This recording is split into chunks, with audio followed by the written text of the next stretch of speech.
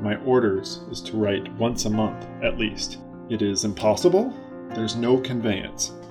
And therefore, at the foot of all your letters, I beg you will mention the date when you heard from me last, and inform them that Cathcart has wrote you that all is well at Tripoli. Nothing extraordinary has happened since I wrote you last.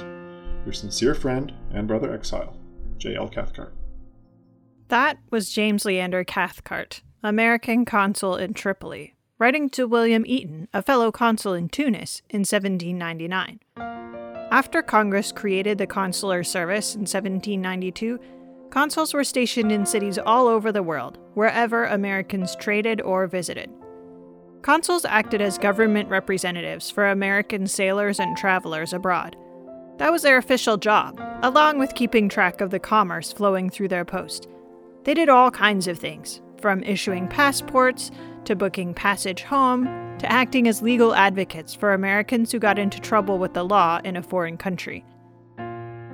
Consulships weren't exactly positions awarded to the best and the brightest in the American diplomatic universe. They were more like consolation prizes for small services or sacrifices rendered to the U.S. government.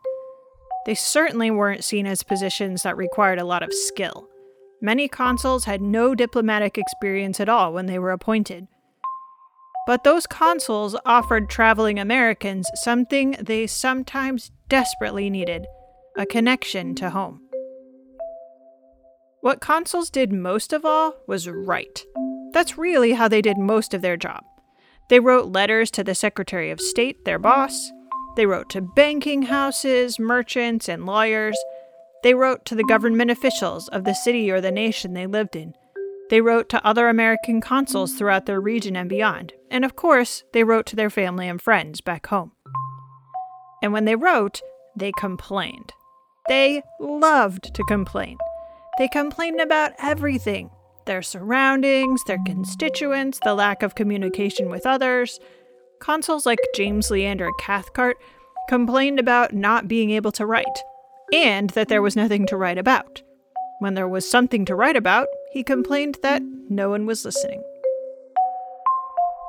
But behind the complaining lay real challenges that sometimes reached beyond the consul's own circle of influence.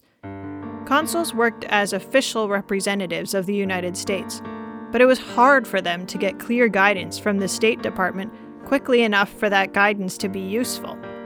In a lot of cases, they had to make things up as they went along. They had to learn about law, both the laws of the United States and the laws of the country they were stationed in, but most were not trained as lawyers. They tried to uphold their own honor and the honor of the American nation, when very often they felt forgotten by that nation. They struggled to make ends meet. Most consuls were expected to hold a full-time job and do their consular work on the side, for no pay from the U.S. government. They also got blamed for a lot of stuff that wasn't really their fault. On occasion, they got involved in, shall we say, extra-legal circumstances in order to protect either other Americans or themselves. They also struggled to get along with the people around them, both American and non-American. And sometimes they betrayed quite a bit of racism and classism. Season 1 of Consolation Prize investigates some of these 19th century American consuls and their complaints, and then takes a look at the ways in which those complaints fit into the larger history of the United States and the regions the consuls served. We hope you'll join us as we tell stories about these voluntary exiles.